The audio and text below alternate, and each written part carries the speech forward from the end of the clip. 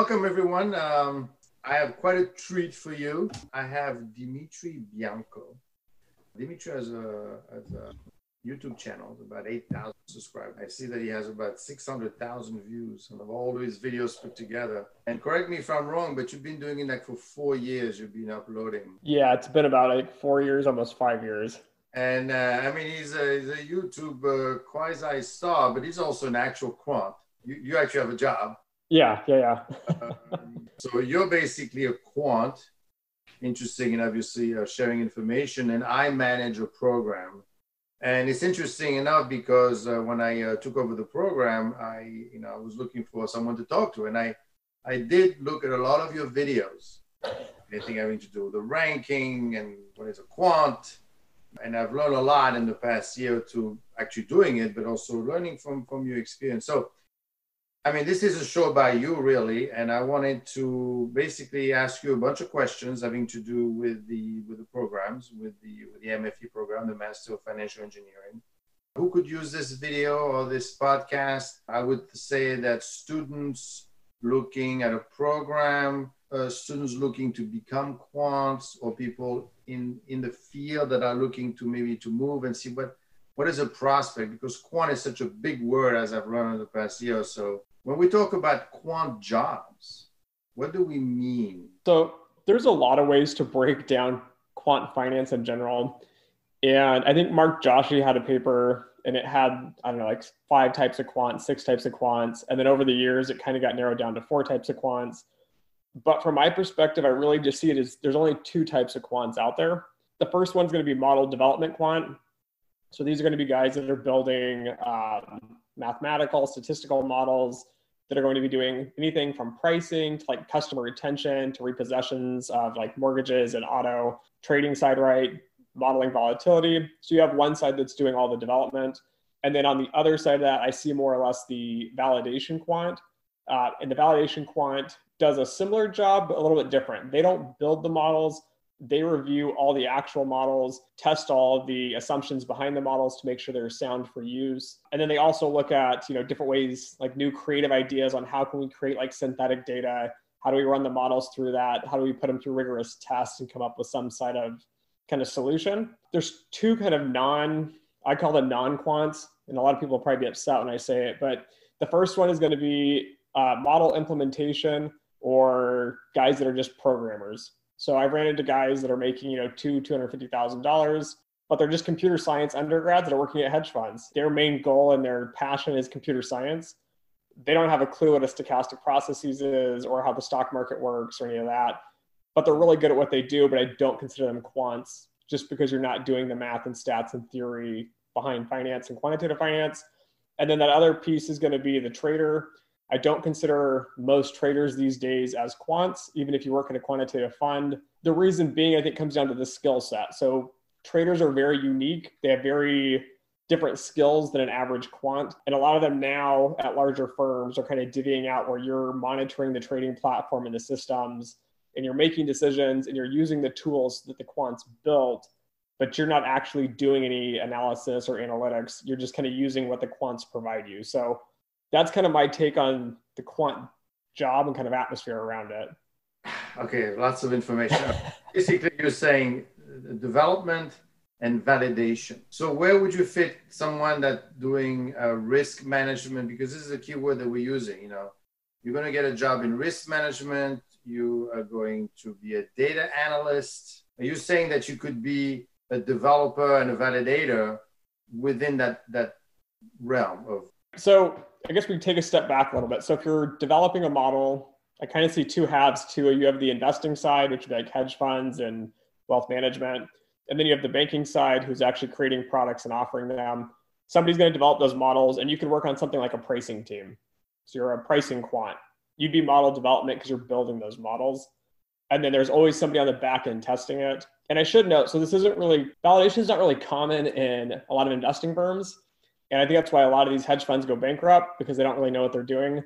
And Marcos Lopez de Prado, who wrote a book on advanced financial machine learning, he mentions in his book in the beginning, like you need to have these structures of development and validation and have segregation between the 2. But there's lots of different types of jobs you can kind of narrow it in. Like research quant, I would consider like model development, the developing strategies and models and testing them. And then when you actually implement those, you'd have validation teams that would test that.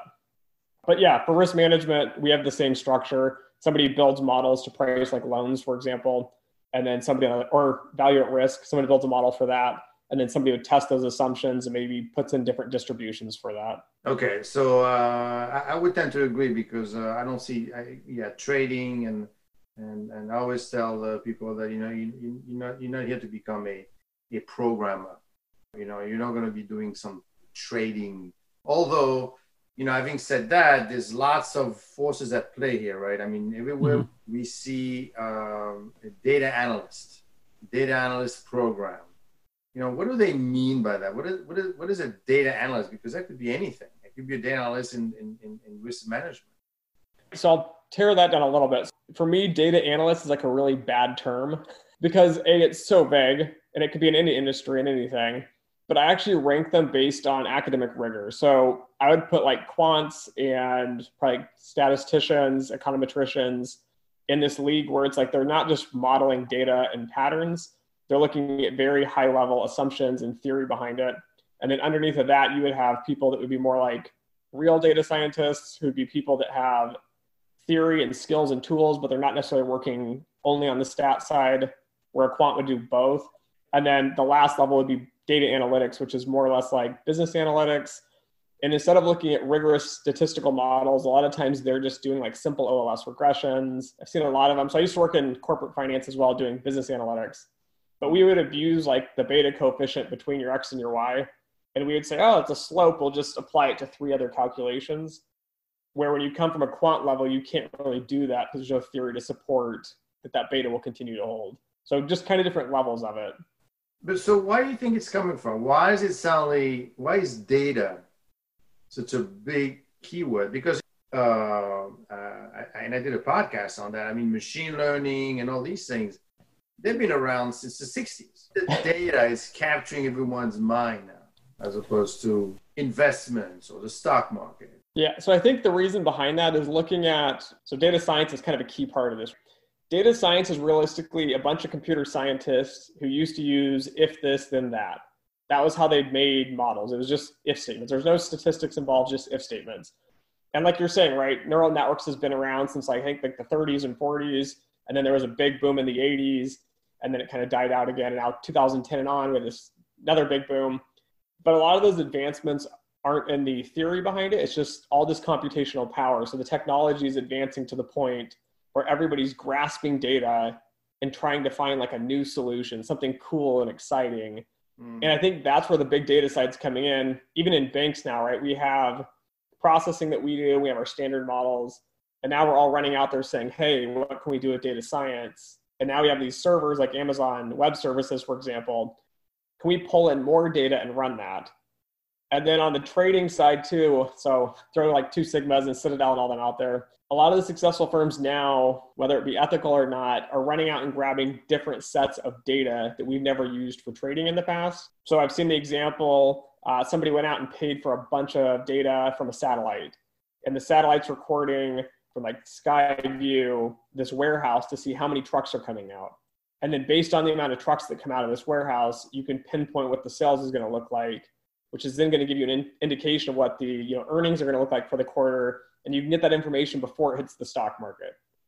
So again, is that ethical? I don't really know. That is exactly what I've been telling my students, because historically, when we used to do financial analysis, is get the cash flow, get the balance sheet, and get the income statement. But now, I know that there was a firm in China, an AI firm, and what they did to do credit to at least risk analysis, they would find out how often you kept your cell phone charged, right? You're a responsible person, and they saw a correlation between that and you being a good customer, a good paying customer for your credit card, and they said they're using that. This is a great example that you're using now. Yeah, we have more data. And the way we used to do things, especially in financial analysis, is going to change. And you can't possibly do this in Excel. You have to become a data engineer. You got to start working with big data. I think So basically what you're saying is we have all this advent of new data coming in, and we always had the ability to do it. It's just that we didn't have the data. But now it's, through your iPhone, through Amazon and all these things, and people doing purchases online. So I guess that's where all the programs have that in there, data analytics. That's a key word. But I guess you're right. Data scientist, probably or data engineer. You mentioned hedge fund. What's going on with the hedge funds? Because originally everybody wanted to work in a hedge fund when they do the MFE. So I think it's important to look at the finance industry's evolution over time. So if we go back, I don't know, let's say like early 2000s, probably 2005, 2006, hedge funds are hot. They're making a lot of money. Nobody has a clue how they're making this money, but everyone's super excited to get involved. These hedge funds are just bringing on loads of financial engineers.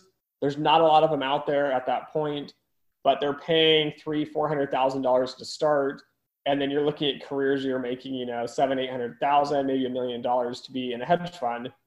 So I think that started this big hype and this big buzz. And if you look at a lot of the successful hedge funds that have been around for a long time, people get really excited and they wanted to get in this industry. They want to make a lot of money. As time's going on, I think they're starting to realize the funds that are kind of like that old traditional finance method, which is, that one guy and he's super smart and he's making all these decisions on his own and he's bringing in these massive bonuses. It's dead. That's no longer a model anymore. And the reason being is that when you have quantitative finance, now I go in and say, I have this really great idea and I want to trade on it. I need to do it very quickly to compete in the algorithmic world and to prevent being taken advantage of from the algorithms, from other firms. So now it's like I need to program all this in like probably C++, C or C#, something like that. But I can't do that, right? I'm not an expert in programming. So now you got to bring on a computer scientist. And then you start getting into the math's getting really complicated. So now you got to bring on a mathematician or a quant to do that. And so by the time the whole day's over and you're making money in quantitative finance, you realize you had a team of at least 10, 15 people. And so now when bonuses are coming out and now when profitability is changing, it gets divvied between everybody. So now it's a team sport instead of the olden days where it used to be an individual sport. And the traders were like these gods that just made tons of money. And everyone else was obviously dumb, just processing paperwork. At least that was the attitude.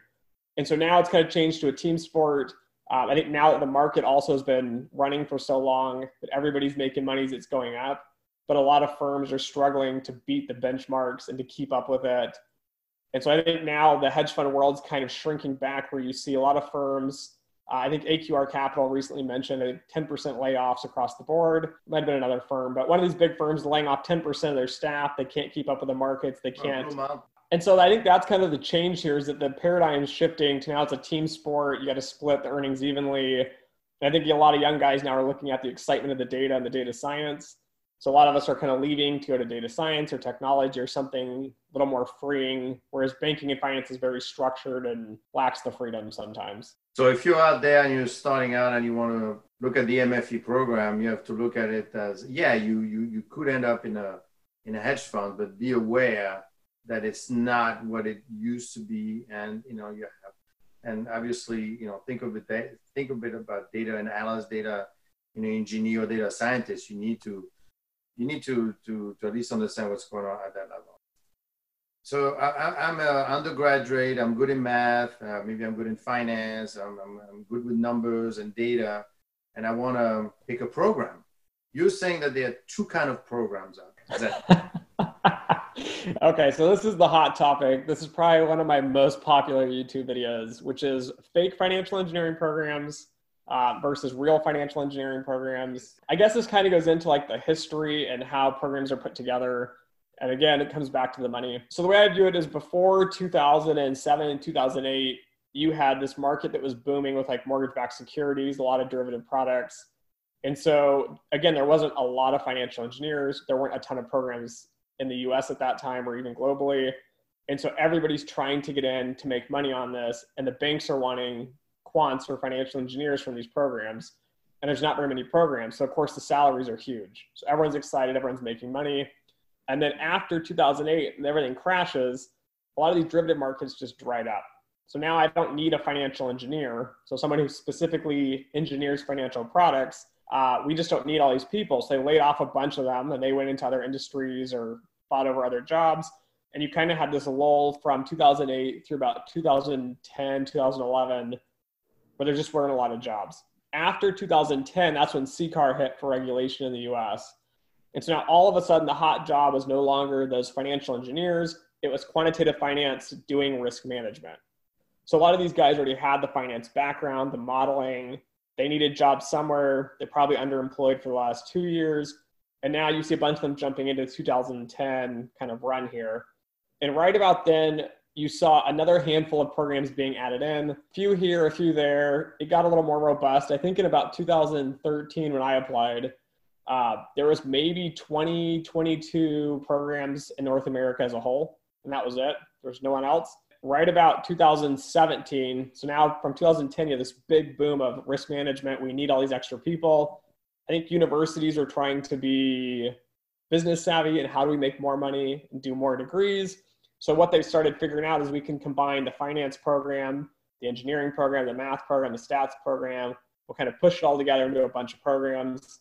But by the time you hit 2017, it was done and over. It was too late.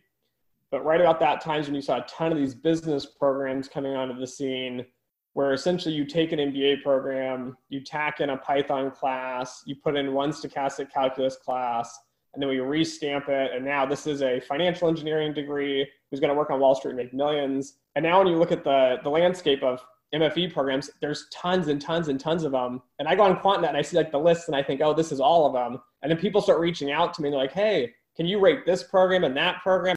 I didn't know these schools had programs. I can't rate them. I don't really know anything about it. And so that was kind of the second boom in selecting these real versus fake, is that a lot of these real programs are, again, based in heavy mathematics, heavy statistics. They're only accepting math students, engineering students, computer science, where a lot of the fake programs now are in this money-making realm where it's, we've got a business degree, we're going to throw in a few math programs, and then we're just going to relabel this and try to market it. And some of them have been extremely successful. Again, probably the ranking systems have helped them in the way they structure it. But there's a big difference in what you're actually learning between real financial engineering programs and kind of these fake hybrid ones. I guess what you're saying is that if you're going to pick a program right now, you might want to pick one that's been around for quite some time, as opposed to the fascist things together and throw them out there. And I could see how that gets done. But trust me, I mean, universities are not that flexible. Basically, we started as a financial engineer, and now it's becoming more like a quant, like a risk management, data. It's morphing. And I know when I was in banking, after all that happened in 2000, 2009, they brought a slew of compliance people, right? Because you guys, we got to make sure, and they had no idea what was going on. If you can't protect them, then prevent them from doing anything. And obviously, if you're an engineer, financial, what can you create? You can't create anything anymore because it's becoming more and more difficult. So I guess the lesson here is make sure that you don't believe too much of the hype and you really kind of look at the history.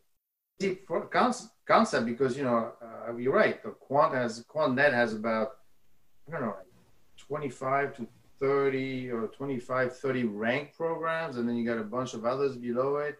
You got to go at every single website. You got to know the history. Gee, I mean, how long is it's going to take forever to do something like that. But you need to be informed, because once you're in it, now is not the time to realize, did I make a good choice or not? So since we are discussing the MFE program, let's maybe talk about the rankings there, because we're in the same category. Because then as a consumer, then you say, listen, I don't have the time. Let me pick the number one or the number two, so at least I'm safe. So what is your beef with the rank? Okay, so let's circle back a little bit to part of the past question and part of this question together. Sure. So the history, I think, is a big part of it, but it's also very concerning to me on the same side, because I'm seeing a few new programs coming out, which I like to view as like diamonds in the rough. They're programs that are really putting the time and effort into making rigorous programs. Some of the new ones I think would be good. And I'm also concerned on the other end, because I'm not going to name a specific name here, but one of the top rated programs, definitely top 5, probably the last, 5-10 years or whatever. I had one of their graduates who's been in the industry now for a good, 10-15 years. He came to me and was like, hey, this program is awesome. I learned a lot of material. I went back, I visited the campus, I talked to students. It's like, it's not the same program. And now it's coming back to the fact that he's seeing all the data science coming in. And so what ends up happening, instead of doing a lot of depth with your financial engineering and quantitative finance, it's like they're trying to spread too many electives, or it's like you end up taking again, like some of the worst programs, you take the stochastic calculus, you take numerical methods, like optimization courses, and all of a sudden it's like you're wasting time taking a data science class, but it's not depth. You're just getting like, here's an introduction, this is how neural networks, this is how gradient boosting works. And then they quickly jump over to like another topic on like, let's do, I don't know, a different type of decision tree like random forest. And so I think some of these top programs that have been older need to be careful as well, because they're starting to degrade their value, which is that highly rigorous analytical material, in substitution for trying to cover too many topics at once. And I think it's hard to cover too many industries and too many tools if you don't really have the depth inside that program. Mm-hmm. So kind of something to think about, because I know some programs are adding data science. I think that's good in many ways. But if you're going to do data science, you got to make sure that you're like digging really, really deep into the math and not just teaching these kids how to type in Python code and hit enter and TensorFlow generates the model for you. And we see that a lot in the industry. There's a lot of what we like to call button pushers, where people are just pushing the button and models are coming out, but there's not a lot of kind of rigor behind it. Because there's two kind of programs, right? There's the one that have your set number of courses, but there's lots of them with lots, as you mentioned, lots of electives. Like, usually these programs are 30 credits, 1 to 2 years. So you start with, you have your core thing, and then you've got lots and lots of electives. How could you put them all on the same standing, stack them up in terms of ranking, when this program, even within the same program, you could have people doing a lot more machine learning, a lot less finance, and a lot more math, and a lot more. So it's kind of, and you're right. I think they're trying to, but that makes it even harder than for someone to say, let me pick a program, because I guess unlike the MBA, which you kind of know what you're getting. Here, you got math, you got engineering, you got finance. Now you've got machine learning. Some of them are adding blockchain in there. And it's hard to, like, for example, students always ask me, like, Dimitri, rank these programs. And I hate when the question's asked, because electives are kind of like a double-edged sword. On one side, if you have the ability to customize your degree and you do take all those very rigorous classes, you create like this awesome program that's very specialized for you. But I've seen programs, and I've been in programs where there's so many electives that students are out taking like the easiest class or the most fun. And so you have two students, same degree, same graduation year and everything. And one's like the super quant with an awesome job, and the other guy's working in like public policy or something that has no relation to quantitative finance. And so it's hard to separate these out when you're ranking programs and students, right? Everyone's applying for a job. Is their program good? Is it bad? Now you have to start digging into electives. And how does an employer know which electives were good electives versus bad electives? So it does really muddy the waters when you start adding more electives into a lot of these programs. It makes it challenging for the student and companies and programs and everything. So what do you do as a student? Do you look into each program individually? And because when we say look, and we'll talk about it a little bit later, but when we say we look into the program, right now we're only talking about curriculum. Mm-hmm. I mean, what you're going to be taught, and I know everybody could. Basically, there are so many math courses, so many finance courses, and so many engineering courses. No one is teaching something out there that's like, that no one else is teaching. We're kind of have all the same curriculum. So right. And let's cover this. So this is a big point of me. I call it essentially like program fraud. It's how you manipulate your program to look better. So I've been I've been on YouTube forever. I'm currently watching these programs. They send me marketing nonsense all the time. Somehow I end up on these mailing lists. But you'll see programs that are essentially like an MBA, and they've added a couple classes, which are going to be financial engineering classes, and they've retitled it. And nobody applies, because everyone knows if you want to get into the banking side, you want an MBA, go get a real MBA with the MBA title on your resume. Don't go get the fake one. And then also don't get the fake financial engineering degree, because it's not providing you any value. So these programs are basically kind of a worthless hybrid, but they got smart in the marketing. And so they started changing their course titles to match the course titles from other programs. And then the descriptions of those courses started changing. And then these students reach out to me and they're complaining like, Dimitri, I'm in this program. It's terrible. I don't know what to do. How am I going to get a job? And they start telling me, I'm like, what course are you taking? And they're describing it. It's like they're covering a very business perspective. Like, how do you use financial products? Right? It's pretty simple. It's taught in corporate finance classes. I have a book we used. I think it's by like Rost and Rubenstein, one of the most popular finance books. And it tells you general things on derivatives.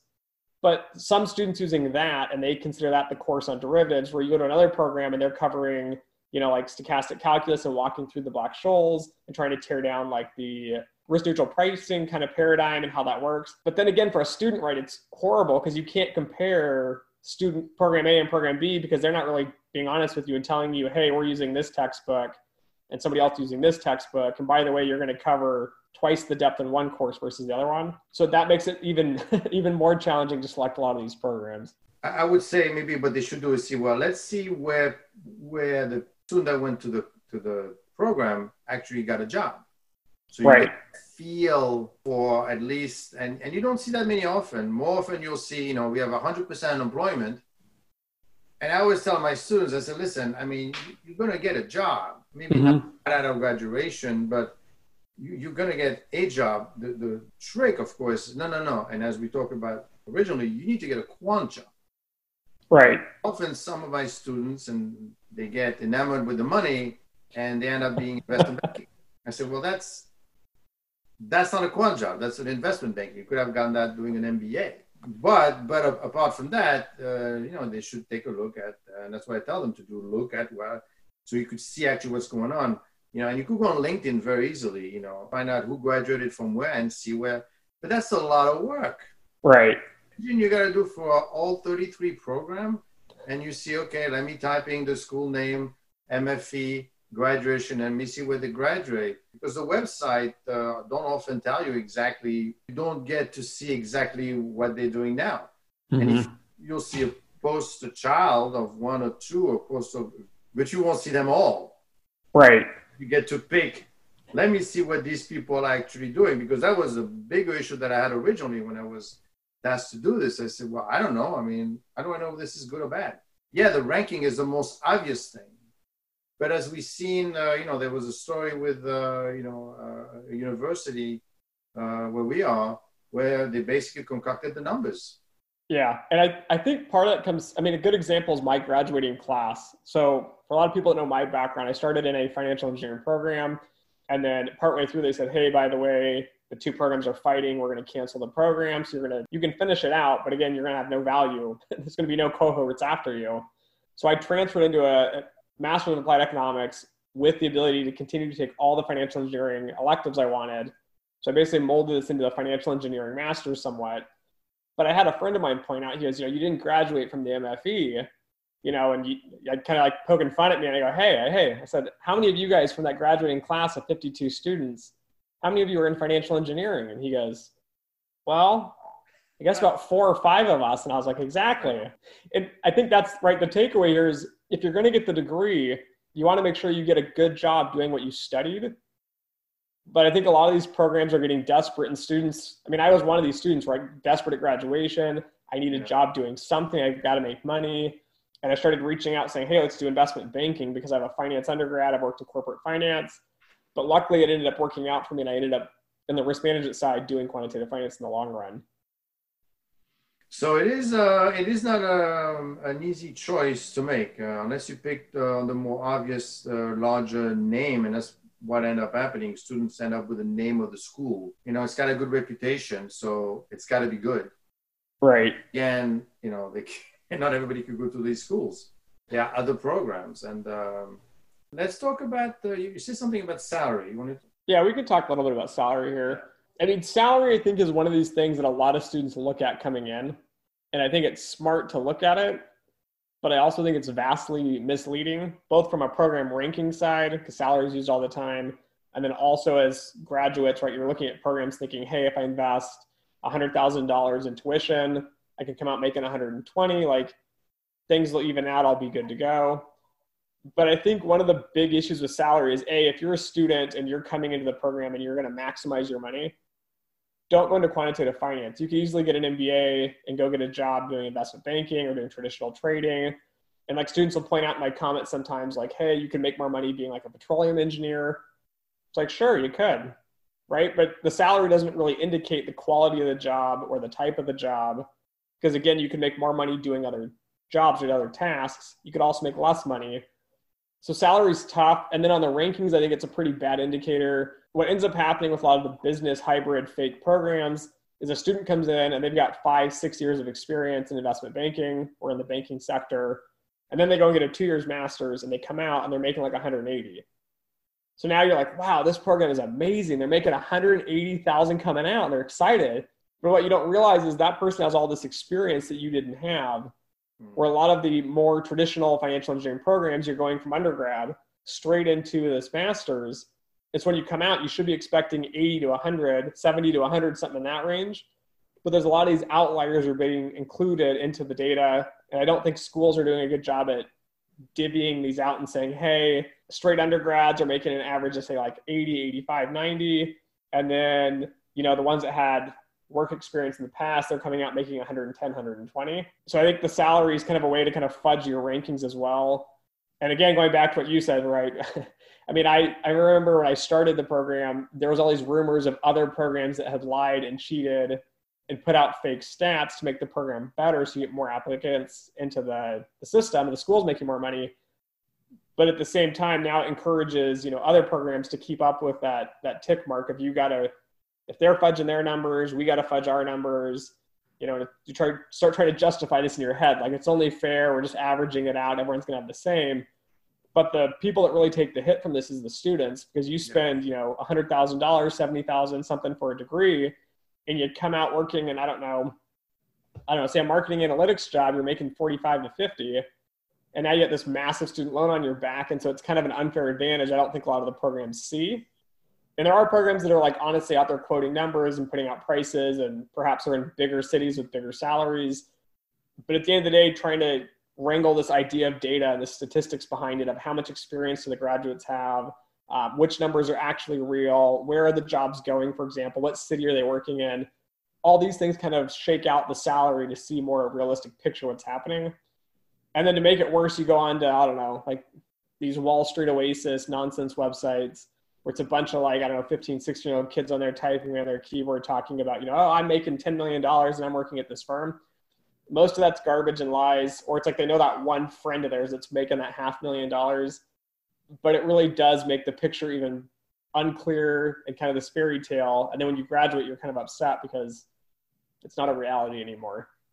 In addition to what we talked about before, how old the program is, and make sure you see where people are working currently, is the cohort made up of undergraduates or people that have worked before with experience? Because I've seen both. And I don't think there's anything wrong with a program that has experienced hires in it, but I think they should definitely, when they put out stats for like ranking programs, they should state that 30% of ours had past experience or 50% had past experience. Kind of helps give you more, at least a hint that something's off. Because some of them do say, we take in people from, with experience, but these are such small, tiny points that unless you won't pick up on that. You'll say, okay, well, I'm working and how much money they're making, so I guess I'm going to make that kind of money. Right. Which is a bit it's a bit misleading because, as you said, it's an average. Mm-hmm. And I've conducted the surveys myself. Is this an actual survey? Is this a blind? You're asking people and they're answering, or do you have the name of the person in case you ever get audited? But even if you have all that information, it doesn't mean you're going to make that money. Right. Especially when you're talking about risk management, then you're talking about, hedge funds, or you're talking about data analysis. I mean, I guess your point is that, be a purist. Do it because you like doing it, so you won't be disappointed. So don't look for the end result, which I always tell my students, don't always look for the diploma. Because you're so focused on the diploma all the time, you're missing the experience, right? And then if you get the diploma, you don't get the money. So, well, that was a big waste of time. So, no, you made relationship, learn something that's of interest. I mean, yeah, you could make lots of money, right? The first year. And then I know students that did very well. They got a job. I mean, they graduated and they got the RFRM and they moved one place. 2 years later, they moved to somewhere else and they're already VP and they're doing great. But at some point, we all know that you're going to become too expensive. Right. And then the market is going to change, like it happened for these poor souls at Lehman Brothers in 2008, and it's over. So it cannot be just... Yeah, and I can say too on my end, I came out of school super excited, I'm going to make all this money. and I got a really good offer to come out. And then it's like over the years, my salary's gotten bumped and increased and bonuses, change your structures and all that. And now it's like, it's great. You go from, X amount to X amount plus $30,000 or something. It's like, I don't know. It doesn't really matter to me at the end of the day. It's like, it's nice. I'm comfortably living. And I think there's a point where it's like, you make so much money, everything on top of that's like awesome. And you feel appreciated for the first month or two when you get the promotion. And then you just go back to the regular kind of grind, right? I'm just out here doing stats and doing math. And I think it also comes from a success point too, because I've seen a lot of students graduate and they hated the programs. And then they get the job and they're making the money. And then like 3 years into it, they just go, this is not what I wanted to do. I hate the job. It's boring. Yeah. And a friend of mine graduated. She said, this is like, I hated it. She goes, I hated the management. I hated the hours. I hated the job. I don't like math at all, but that's what my parents wanted me to do. And so she ended up quitting, and now she works in fashion in New York City and loves her job. But again, it took that, right, that $70,000 master's and 2 years of time and all this stress and effort and jobs. And then finally you get to the end, you realize, hey, I probably should have thought about it at the beginning and said, hey, do I want to work in quantitative finance? Do I like doing math and stats every day? Or am I more of like a people person, or do I like some other type of skill? So I do think it's important. Yeah, the salary, I think, kind of makes it all exciting and hypes, and it's marketing. But also looking at what do you want to do in the long run will have a big impact on your career. So I guess as a student, what you need to do is you need to talk to people. Right. The site is okay. You need to go on. You need to listen to people, talk to people. There's few podcasts. There's a few channels that explain this process. But you need to find it. You need to look for it. You need to find it. You can't just go on the website and just look at the ranking, look at the salary, and say, okay, this sounds good to me. Because you're right, that's a lot of money. Right. A time, right? And if you end up not doing this, what a waste. What a waste. Communication or curriculum versus the networking? Yeah, we could talk a little bit about curriculums and getting into like the nitty gritties of other non-quantitative things in the programs. Yes. So we've covered curriculum a bit where we talk about the rigor, and I've made a video on it, and some of the other directors from one of the top 10, top 15 programs commented on it. And he talked about the same thing, which is like, we want to measure rigor, but it's extremely hard to measure it. There's no easy way to say like, my program is, rigor of 90 out of 100, and your program is a rigor of 85 out of 100. It's just really hard to measure, and it's really hard to do. It's why for a lot of times I don't like ranking programs, but if I do, I go on campus, I sit in the classrooms, I listen to the professors, I want to see the interaction the students have, and then I interview students afterwards. And like, I really want to know the details, because I had students like complaining to me because there's no professors around, me and a student just sitting there chatting about, how's the program going? What do you like about it? But again, coming back to that curriculum part, it's really hard to rank curriculum. It's really hard to judge it. But at the same time, you want to make sure, at least for me, one of the indications here is when you see a ton of finance classes listed, it's not going to be a financial engineering program, because the students that we find that do the best when you hire them in the industry are those that are very like theoretically driven. So I can teach you how to do math and stats, and it's not necessarily applied. But a lot of times when you take the applied courses, what ends up happening is that they get in a mindset where they can't think outside of that application. So one of the best examples here is, for example, like the Gini coefficient. And so I work in credit risk for some of my jobs I've done. And people in the industry are convinced like Gini coefficient is invented and created in credit risk, and that's the only place you can use it. And so then I had this argument with them like, hey, I have an economics background that was actually invented to do, income inequality. So you can start looking at like the Gini coefficient and start talking about it. And they're shocked that you can apply it to different things. But again, having a lot of theoretical rigor in the curriculum, I think is important. Even though like when I graduated, I thought this is a waste of time. I took way too much math. It's not going to be applicable. But when they start throwing you into different areas and different jobs, you really start being able to connect the dots quicker than somebody that might have been trained to do a specific calculation in a specific industry.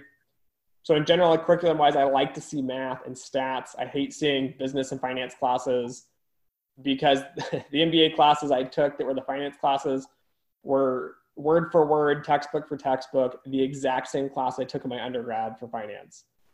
I will say something about that, though. We do have quite a bit of projects with, for our capstone projects. And more often than not, students go into this project thinking, okay, I'm going to be using all the things that I've learned. Well, not always. Sometimes you get into, but it could be the same thing when you get a job, right? You're not going to apply any of those things. We hired you because you're smart and because quality of the education, of your interview process, but you're not going to be using every single item that you learn. And I mean, sometimes you do, but very often that's not the case. So, and that's why it's important to emphasize to students that you need to be versatile. You need to realize that don't get like all focused on I got to get some math, I got to get some engineering and finance. And then when I come out, they're going to ask me to start using machine learning or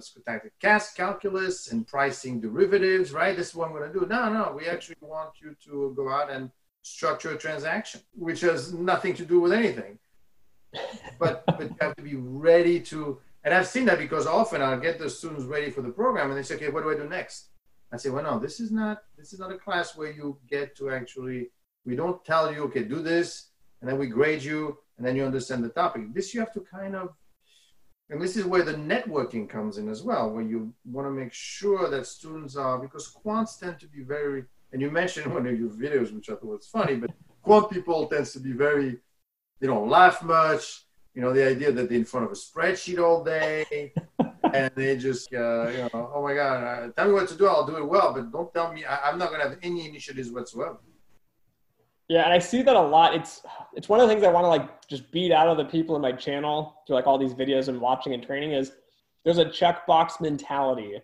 Like everyone always asks me, hey, what are the 5 books I've got to read? Or how can I program within like 3 days? And it's kind of just like, you just scratch your head, right? You're so frustrated. It's like, there's so many levels and depths. And kind of like you're mentioning, right? I took stochastic calculus, which I thought was awesome, expanded the way I think and learn.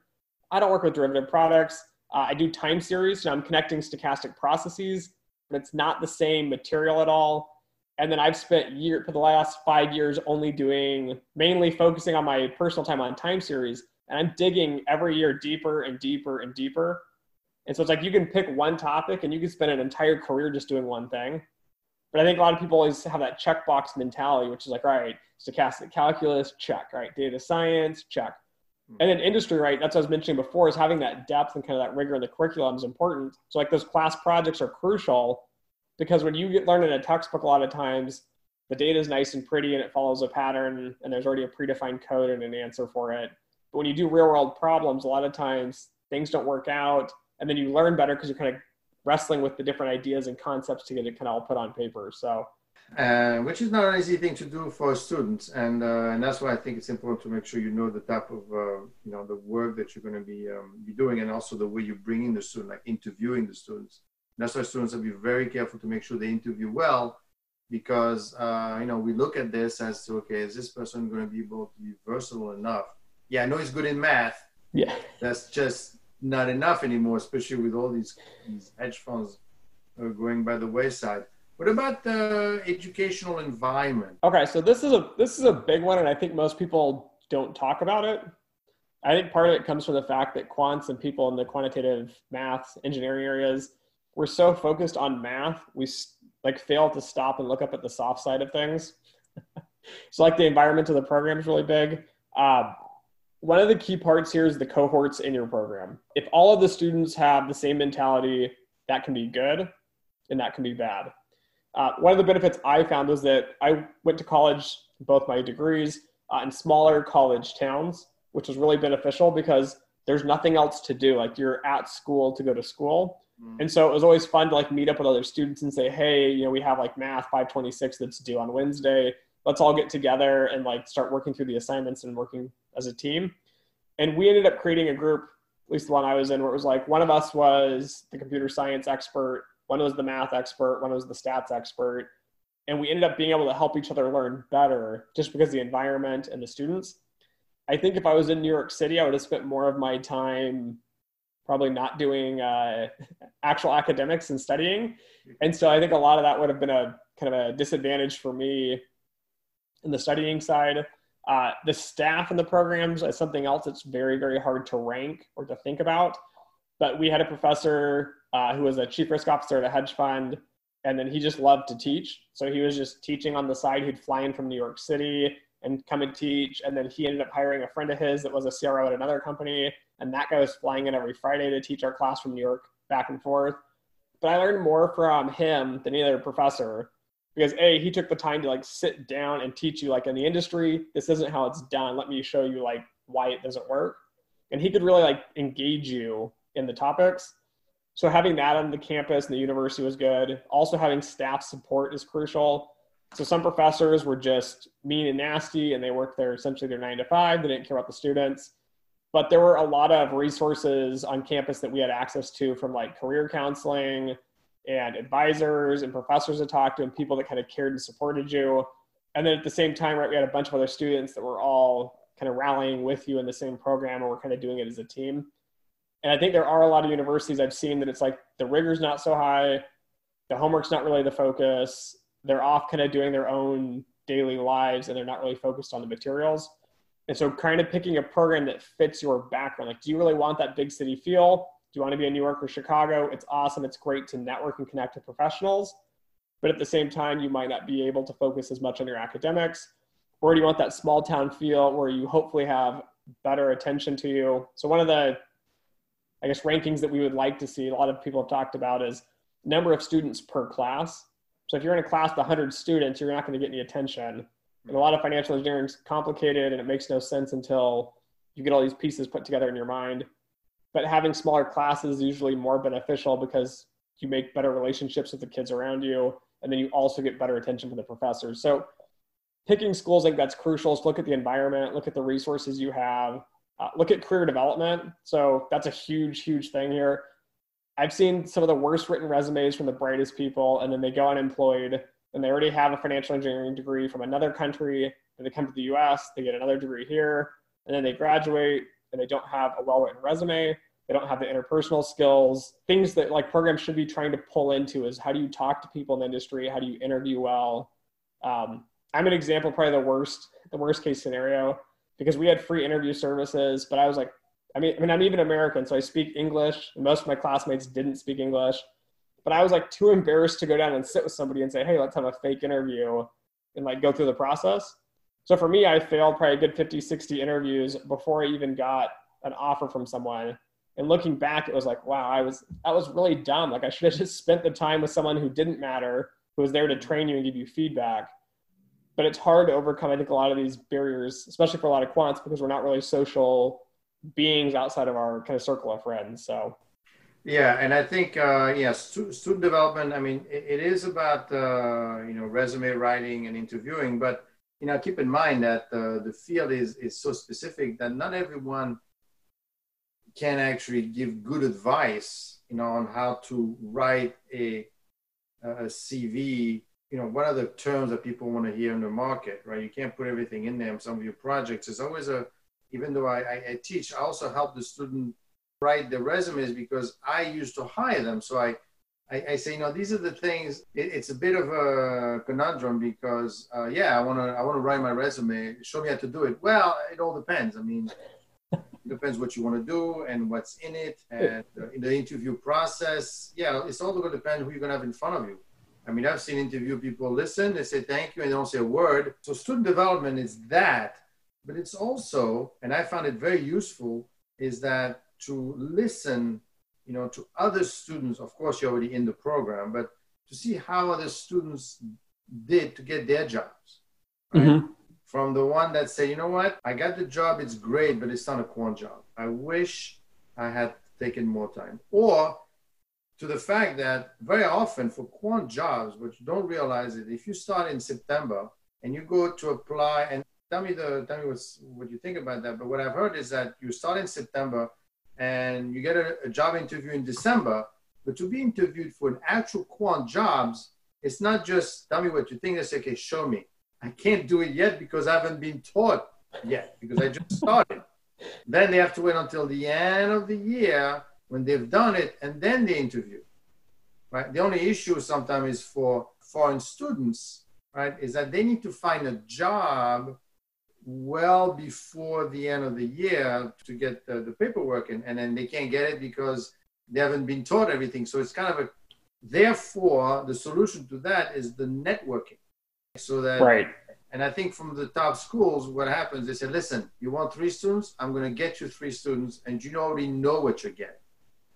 So right. that's the conundrum that these students have, that not only they have to worry about the grades, but then they have to say, I got to get a job. But it's not just go out and send your resume. Well, I hate to say this, but I partially blame this on the business side, because so banking a little bit's messed up on its own. It's mainly ran by business people.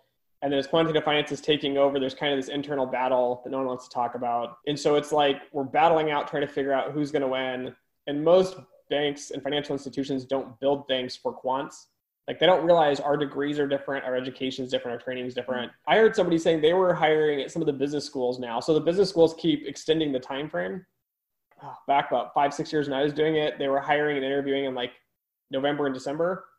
And I talked to a buddy of mine a few years ago, and he said, no, it's starting in like September now, in like August.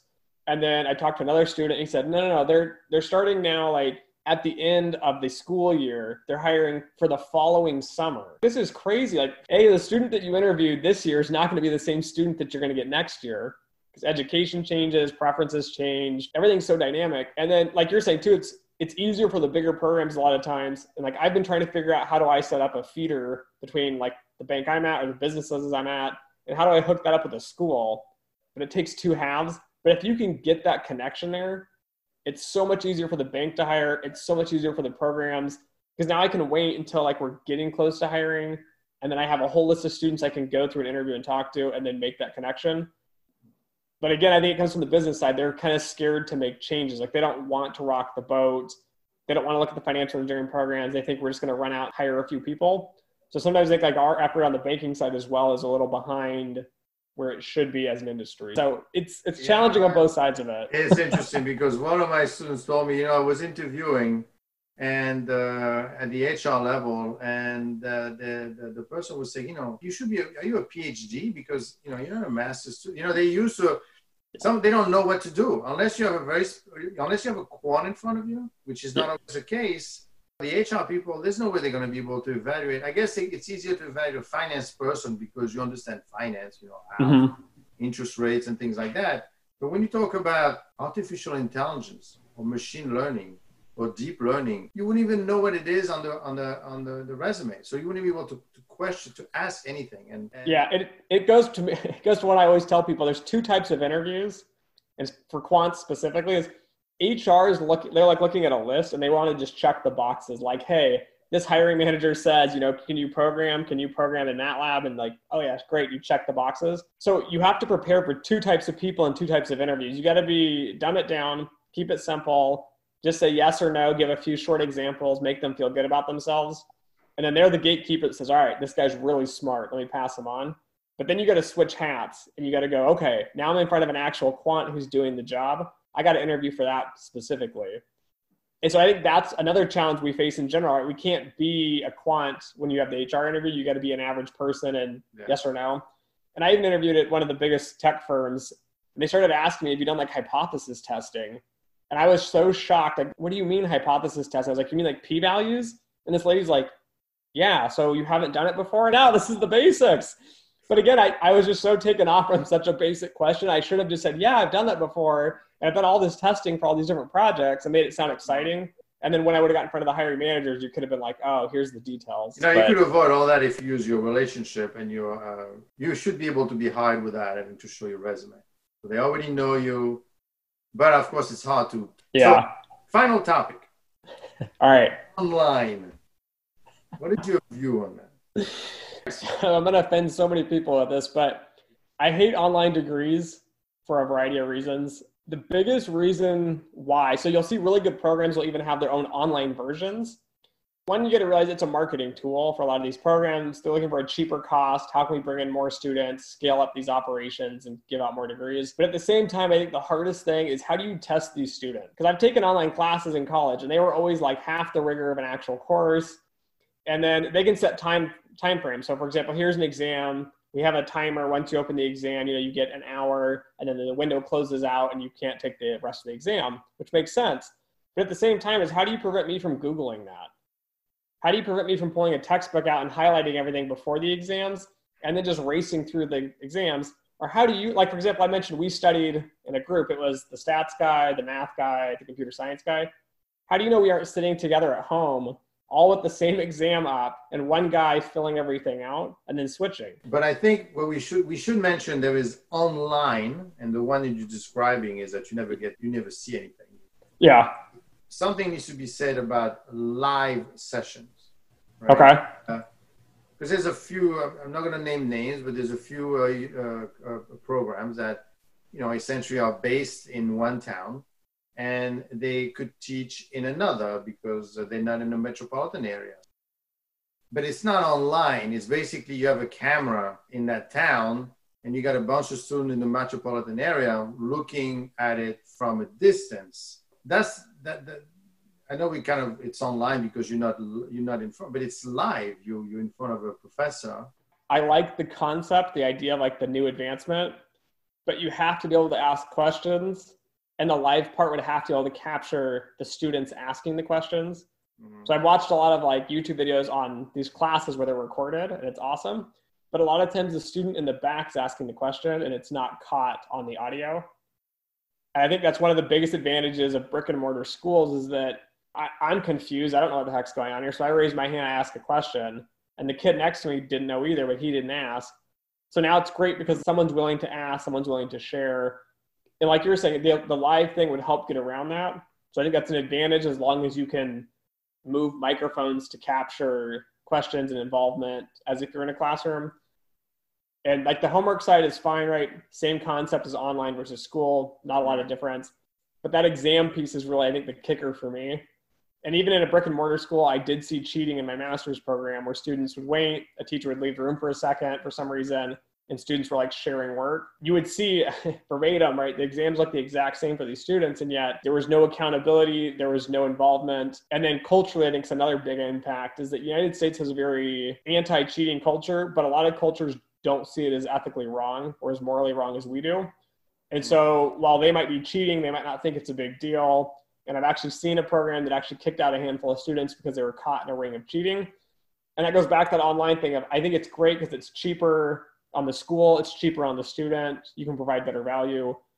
That's where it kind of gets challenging of how do you add that value and kind of that certification to it. I can't go on anymore, otherwise it's going to be a 2-hour podcast. We're going to have to do a part 1 and part 2. And I cut it short on some of them. So I wanted to thank you very much, Dimitri. And if you are a student, you should really listen to this podcast or video, quite understand some of the major topics. How old is a program? Things like how many undergraduates are in the program already, to make sure that you're not.